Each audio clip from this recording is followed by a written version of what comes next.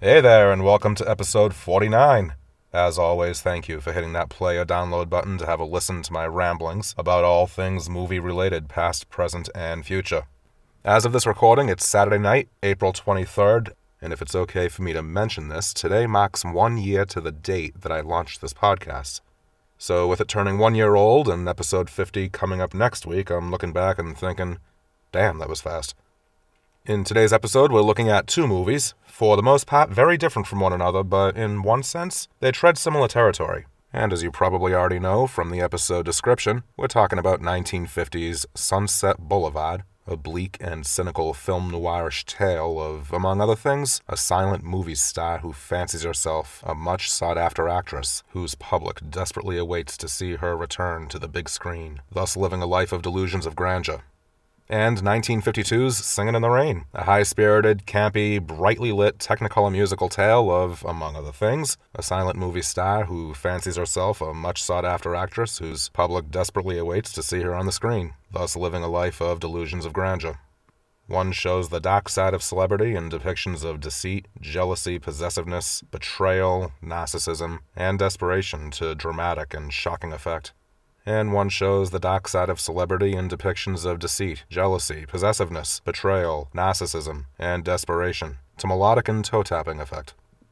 But before we go any further, given the possibility that there may be some listening to this and thinking, wasn't he just talking about Dune in the last episode? And now this one is looking back at the 1950s, when things were old? No! Then take note, as actress Lauren Bacall once wisely put out there, it's not an old movie if you haven't seen it. I'm your movie-loving host, Frank, and this is episode 49 of Silver Screeners. Now, to look at both Sunset Boulevard and Singin' in the Rain, we'll follow the usual format of most episodes, and we'll begin with a spoiler-free plot setup of both films, and then you'll get the spoiler alert for a spoiler-filled list of behind-the-scenes fun facts. And finally, we'll close out with the poll results, trivia, and listener shoutouts for the final segment. So tell Mr. DeMille you're ready for your close-up, grab your umbrella and galoshes, and be silent no more as the film industry bids you to speak. In other words, it's now time for the spoiler-free plot setups. Let's begin with Sunset Boulevard, the cinematic word of warning about the downside of celebrity. It was nominated for 11 Academy Awards and won 3 of them: musical score, art direction, and writing. The other nominations went to cinematography, editing, best picture, director, and all 4 main members of the cast. William Holden and Gloria Swanson in the leading categories, and Nancy Olson and Eric von Stroheim in supporting. Holden plays the sardonic, weather-beaten Joe Gillis, a down-in-his-luck Hollywood screenwriter. At the beginning of the film, we're treated to daybreak shots of Sunset Boulevard, and the sights and sounds of ambulances and cop cars racing towards a mansion. Holden provides the voiceover narration. Yes, this is Sunset Boulevard, Los Angeles, California. It's about 5 o'clock in the morning. That's the homicide squad, complete with detectives and newspapermen. A murder has been reported in one of these great big houses in the 10,000 block. You'll read about it in the late editions, I'm sure. You'll get it over your radio and see it on television, because an old-time star is involved, one of the biggest. But before you hear it all distorted and blown out of proportion, before those Hollywood columnists get their hands on it, maybe you'd like to hear the facts, the whole truth. If so, you've come to the right party. You see, the body of a young man was found floating in the pool of her mansion, with 2 shots in his back and 1 in the stomach. Nobody important, really. Just a movie writer with a couple of B pictures to his credit. Poor dope. He always wanted a pool. Well, in the end, he got himself a pool, only the price turned out to be a little high. Let's go back about 6 months and find the day when it all started. It's not a spoiler to say that through this narration, William Holden is in character as Joe. And it's Joe whose screenwriting career is dead in the water. Just like he literally is, floating face down dead in the swimming pool. We first see him floating in the water with cops and rescue personnel staring and gawking at him. Dead in the water, literally. What in the hell happened, and what kind of opening is this, you may ask? Stay with it, because this is just the tip of the asteroid. On a side note, what's interesting is that the camera appears to be completely submerged in the pool because we're looking up at him. But director Billy Wilder couldn't have a camera that deep in the water, at least not in 1950. So he achieved this effect by placing a big-ass mirror at the bottom of the pool and shooting into its reflection. We're taken back to 6 months ago, and pretty much all but the last scene of the film is told in flashback by Joe, like he's speaking from beyond the grave. We see Joe having trouble convincing the studio executives that the script he just wrote is viable. They're not having it. Into the office walks Nancy Olson as Betty Schaefer, script girl wunderkind. Without realizing who Joe is, she proceeds to tell the exec that he doesn't want to waste too much time on the script that she just finished reading, that it's trite and uninspired. The exec responds by saying, Betty, Joe here wrote it. So she goes to get a glass of water to wash down her foot. Joe bitterly leaves. Joe's agent on the golf course is no help and suggests that they cut ties. And to make Joe's sunshiny day all perfect, his car is about to be repossessed because of delinquent payments.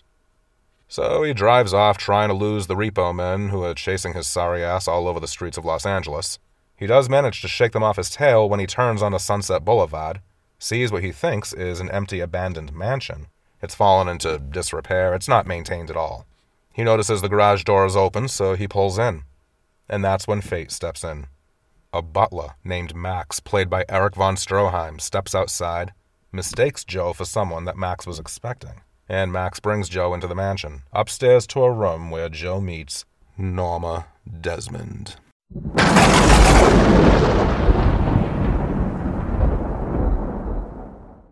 Norma Desmond, played by Gloria Swanson, thinks that Joe is the guy she's been waiting for from the Animal Funeral Home. There's a dead monkey, see, that she has lying on its back on the table with a blanket draped over it, and its hand is limply dangling off the edge. Joe grimaces and tells her that she's got the wrong guy, that he was just looking for a place to get his car off the road. She gets pissy and says, "Get out," and that's when he recognizes her. He says, "You're Norma Desmond. I've seen you in silent pictures. You used to be big." And she looks at him with a haughty expression and utters that famous quotable, "I am big. It's the pictures that got small." She goes off in a tirade about how the film industry had to go and ruin the integrity of the art form by adding sound. She says, "We had faces then, but then they opened their mouths and out came talk, talk, talk." He says that he's only a screenwriter, don't yell at him. She gives him a look that would crack the paint on a hooker's toenails and says viciously, "Oh, so you write words, more words." Bad move, Joey. So after he faces this rhetorical firing squad, she asks him to look over a script she's been working on for herself. Not a comeback. She hates that word. It's return, she declares. A return to the screen for her millions of fans around the world who've never forgiven her for leaving them. So he figures, what the hell, I need the cash. She's happy because she's living in this delusional mental state of thinking that the fans she had back in her heyday still remember her or even care. Max is happy because his sole purpose in life is to make Norma, or as he calls her, Madame, happy. This working relationship between this young man and middle-aged woman then gets a little hot and heavy, or as hot and heavy as the senses would allow in 1950. And eventually, he is a gigolo, a kept man, emasculated but drowning in all these gifts she gives him. Watches, a tux, new clothes, money. He services her. She clings to him. Betty Schaefer re-enters the picture, under circumstances I won't reveal. Norma loses her shit more and more steadily, and real-life former silent movie stars like Buster Keaton cameo as themselves, as does legendary director Cecil B. DeMille, he of Samson and Delilah and The Ten Commandments. I mentioned the Oscar nominations that Sunset Boulevard got already. This was the same year, though, as another film about aging actresses and how they cope when they feel abandoned, and that was all about Eve, which snagged Best Picture, Director, and Supporting Actor for George Sanders, among others. All categories that Sunset Boulevard was nominated in. Best Actress went to Judy Holliday for her performance as a gum-chewing floozy in Born Yesterday. Best Actor was Jose Ferrer for Cyrano de Bergerac. Supporting Actress was Josephine Hull for the Jimmy Stewart film Harvey. Editing went to King Solomon's Mines, and cinematography to the Orson Welles noir classic The Third Man. But I'm going to stop with Sunset Boulevard there. There is not a snowball's chance in hell that I would even consider giving away any of the plot twists or the directions that the story goes in. But trust me, it's messed up. Get yourself into a cynical frame of mind and just enjoy the film. Rent this bastard, download it, stream it, do whatever it takes to get this onto your viewing queue. If you want to see a dark satire of the movie industry and how it uses people, then throws them out like they were hand wipes in the men's room at the bus station.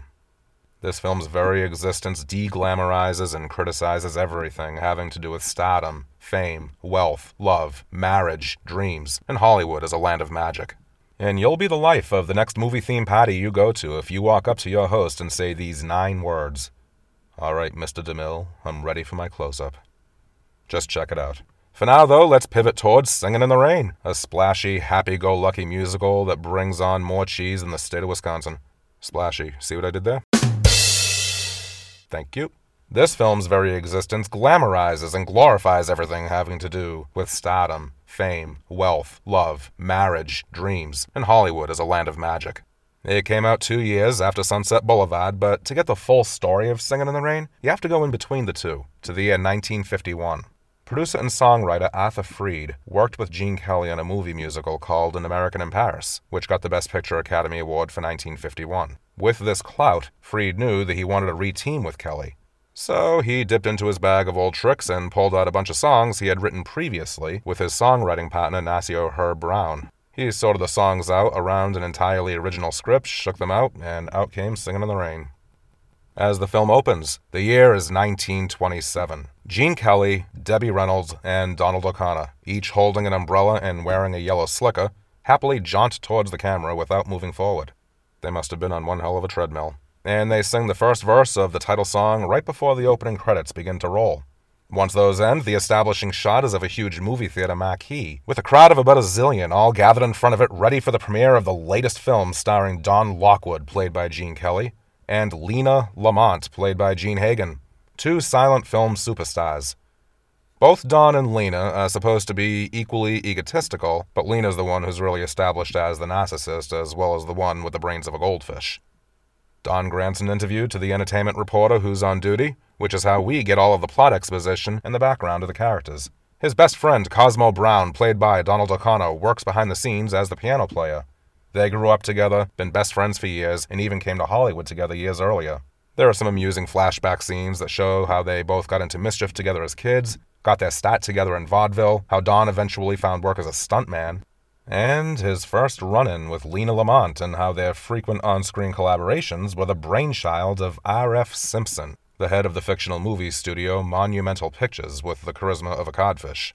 Honestly, you're not going to find a hell of a lot of plot in this movie. Like I said, it was a story that was very loosely structured around mostly pre-written songs. But it's light, it's fun, it's enjoyable, it's campy, it's over the top, it's corny, but I can think of a hell of a lot of worse ways to spend about an hour and a half.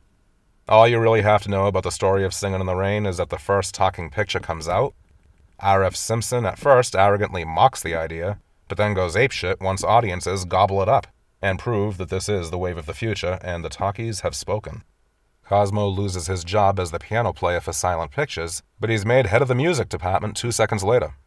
Don, being Gene Kelly, has no problem transitioning his acting career to include diction and elocution, but as for the conceited pain-in-the-ass Lena, she does manage to look glamorous and lovely. No one from the outside would guess that she's trash. But someone who has not even entered the discussion yet is Kathy Selden, played by a 19-year-old Debbie Reynolds. Kathy's an aspiring actress who meets cute with Don, the romantic sparks fly, Lena gets pissed, Cosmo plays music, RF chases the cash, Lena squeaks, and Don taps, and taps, and taps, incessantly. It won't stop. Which is all peaches and cream at first, since you know you're watching a musical. But when a 20-minute-long dance sequence that has absolutely nothing to do with the rest of the movie stretches into what feels like the 3rd or 4th hour, you find yourself making tea, throwing in another load of laundry, walking the dog, writing a chapter of the book you've been working on, cooking up some crowned rack of lamb, and then returning to the TV and sitting back down just as the smoke finally stops bellowing from Gene Kelly's feet. But if you prefer to skip this sequence, as I do every single time I use it in my film class, just be ready to hit that chapter skip button on the remote 7. Put down the Q-tip, you heard that correctly, 7 goddamn times. But I have to lay it on the line. Singin' in the Rain is fun to watch. It doesn't try to revolutionize cinema or change the world or be thought-provoking in any way. It just simply wants to be light, frothy fun. It wants to entertain, a feast for the eyes and ears, and a showcase for the dancing skills of the cast, which it is a showcase, by God. Alrighty, Roo, so let's now issue the spoiler alert as we dive into a few behind-the-scenes fun facts for both films. So if you want no spoilers, hit pause now, go watch the movies, and then come on back and finish this up. It'll be waiting for you. First up is Sunset Boulevard. Number 5. The concept was thought up by Charlie Brackett and Billy Wilder, longtime screenwriting collaborators. Brackett's original vision was a comedy, with Norma Desmond triumphing in the end and getting her long-awaited comeback return. Number 4.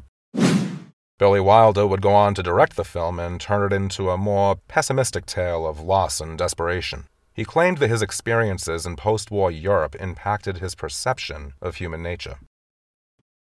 Number 3. The casting of the character Norma Desmond was no picnic in the park. Wilder originally wanted his friend and fellow gossip, 55-year-old Mae West. But according to the biography Billy Wilder in Hollywood, after he offered her the role, she, quote, recoiled in disgust because she did not consider herself a faded flower, end quote. She was enjoying the company of young studs when she was as old as 84, God love her. Number 2. The exterior shots of Norma's mansion. That was a real mansion on Wilshire Boulevard, not on Sunset. It belonged to the family of J. Paul Getty, and it's the same exact one used 5 years later in the James Dean film Rebel Without a Cause, when Dean, Natalie Wood, and Sal Mineo hide out from the hell-raising gang out to get them. In the years since, the Gettys tore it down and replaced it with an office high-rise. And number 1. Probably comes as no surprise that the big brass of the film studios in town were astonished and infuriated by the way that Sunset Boulevard depicts the Hollywood studio system. At the premiere, MGM chief Louis B. Mayer let loose on Wilder, screaming, quote, "You have disgraced the industry that made and fed you. You should be tarred and feathered and run out of Hollywood," end quote. And Billy Wilder's trademark blunt response, quote, "Go fuck yourself," end quote. As for Singin' in the Rain, try these on for size. Number 5. The film was a hit in its initial release, ranking 10th in the list of the biggest box office hits of the year. In 1977, the American Film Institute voted it one of the 10 greatest American films, and in 1989, it was the only musical to be included in the first group of films selected by the National Film Registry at the Library of Congress. Number 4. That interminable dance medley was not part of the original plan. Gene Kelly envisioned a comedy dance sequence for him and Donald O'Connor, but filming ran behind schedule, and O'Connor had to withdraw because of a TV commitment he had already made. So Kelly hired Sid Charisse, a classically trained dancer. The two of them would go on to co-star in the films Brigadoon and It's Always Fair Weather. Number 3. Donald O'Connor performs a memorable number called Make 'Em Laugh, which has him running up walls, making out with a dummy, and straddling a huge piece of lumber. The problem was that the song was a total ripoff of a little ditty called Be a Clown from Cole Porter's 1947 MGM musical The Pirate. According to MentalFloss.com, the film's co-director, Stanley Donen, admitted that Make 'Em Laugh was, quote, 100% plagiarism, end quote. And I have to admit that it cracks me up that the song was stolen from a movie called The Pirate. Number 2. I mentioned already 19-year-old Debbie Reynolds as Kathy Selden. This was her first leading role. She had never danced before. So for 3 months, for 7 to 8 hours a day, she learned from 3 different teachers how to dance. And she had to learn fast. After one particularly grueling dance lesson, she went under a piano and burst into tears, convinced that she would never please Gene Kelly, who was a notorious perfectionist. Who found her and offered her his personal help? None other than legendary hoofer Fred Astaire. He brought her into a nearby rehearsal room so that she could watch him practice a dance number for Royal Wedding. He made sure that she realized that even he found dancing difficult. She was forever practically lighting candles in his name from then on for his kind gesture. And number 1. Jean Hagen's Lena Lamont squeaks and squawks her way through the movie, but Hagen actually had a quality singing voice. Remember when Kathy Selden dubs Lena's singing voice? That was Jean Hagen singing. So Jean Hagen was dubbing for Debbie Reynolds, who was, in the context of the movie, dubbing for Jean Hagen. Did you catch that? One additional bonus fact about Singin' in the Rain that I would like to offer you is actually something that is unconfirmed. I'd heard for years that the scene when Gene Kelly was singing the song Singin' in the Rain, that the rainwater was not showing up on camera because of the lighting, so they actually used watered-down milk so that the raindrops would show up. I've seen sources that confirm, and I've seen sources that deny this, so I honestly couldn't tell you which is the truth. But what I can tell you is this. Gene Kelly was suffering from a fever the day that he filmed that sequence. So if you take a look at the close-ups of his face as he's singing the song Singing in the Rain, you can see that there's sweat in his face as well as the fake rain. So whether he was a notorious perfectionist who drove people crazy, a very talented dancer and actor, or an egomaniac, or any and all of the above, there's no denying this guy's commitment to his work. And with that, let's pivot towards the poll results for this episode.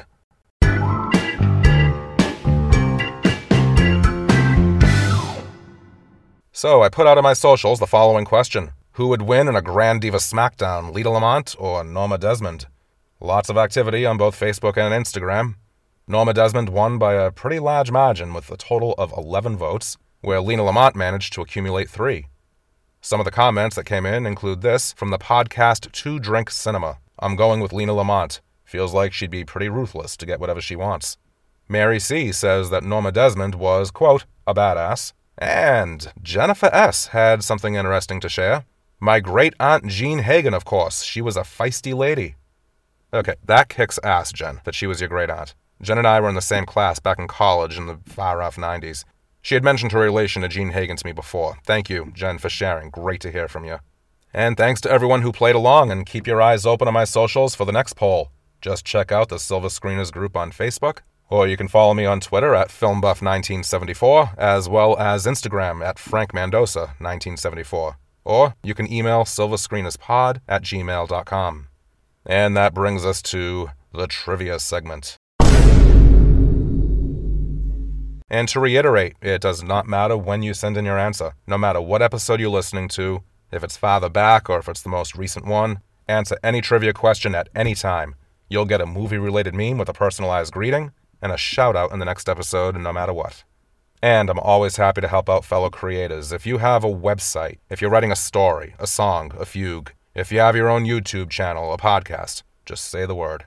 And as I always like to confirm, I don't want to take the liberty of announcing both first and last names, just in case it makes anyone feel uncomfortable, which is why I always do first name and last initial. But if you say otherwise, then full names it is. So last time, I had on the show Liz and Greg, my brother-in-law and sister-in-law, to talk about both the 1984 and 2021 versions of Dune, when the following trivia question was put out there for mass consumption. Name the philosophical 2016 film, cleverly disguised as a sci-fi thriller, starring Amy Adams, Jeremy Renner, and Forrest Whitaker, that Denis Villeneuve, director of the 2021 Dune, directed. Amy Adams plays a professor of linguistics who's recruited by the government to communicate with extraterrestrials who've arrived on Earth. And the answer is Arrival. A virtual high five goes out to Mary C. Thank you for continuing to listen and for doing the trivia as often as you do. Very much appreciated.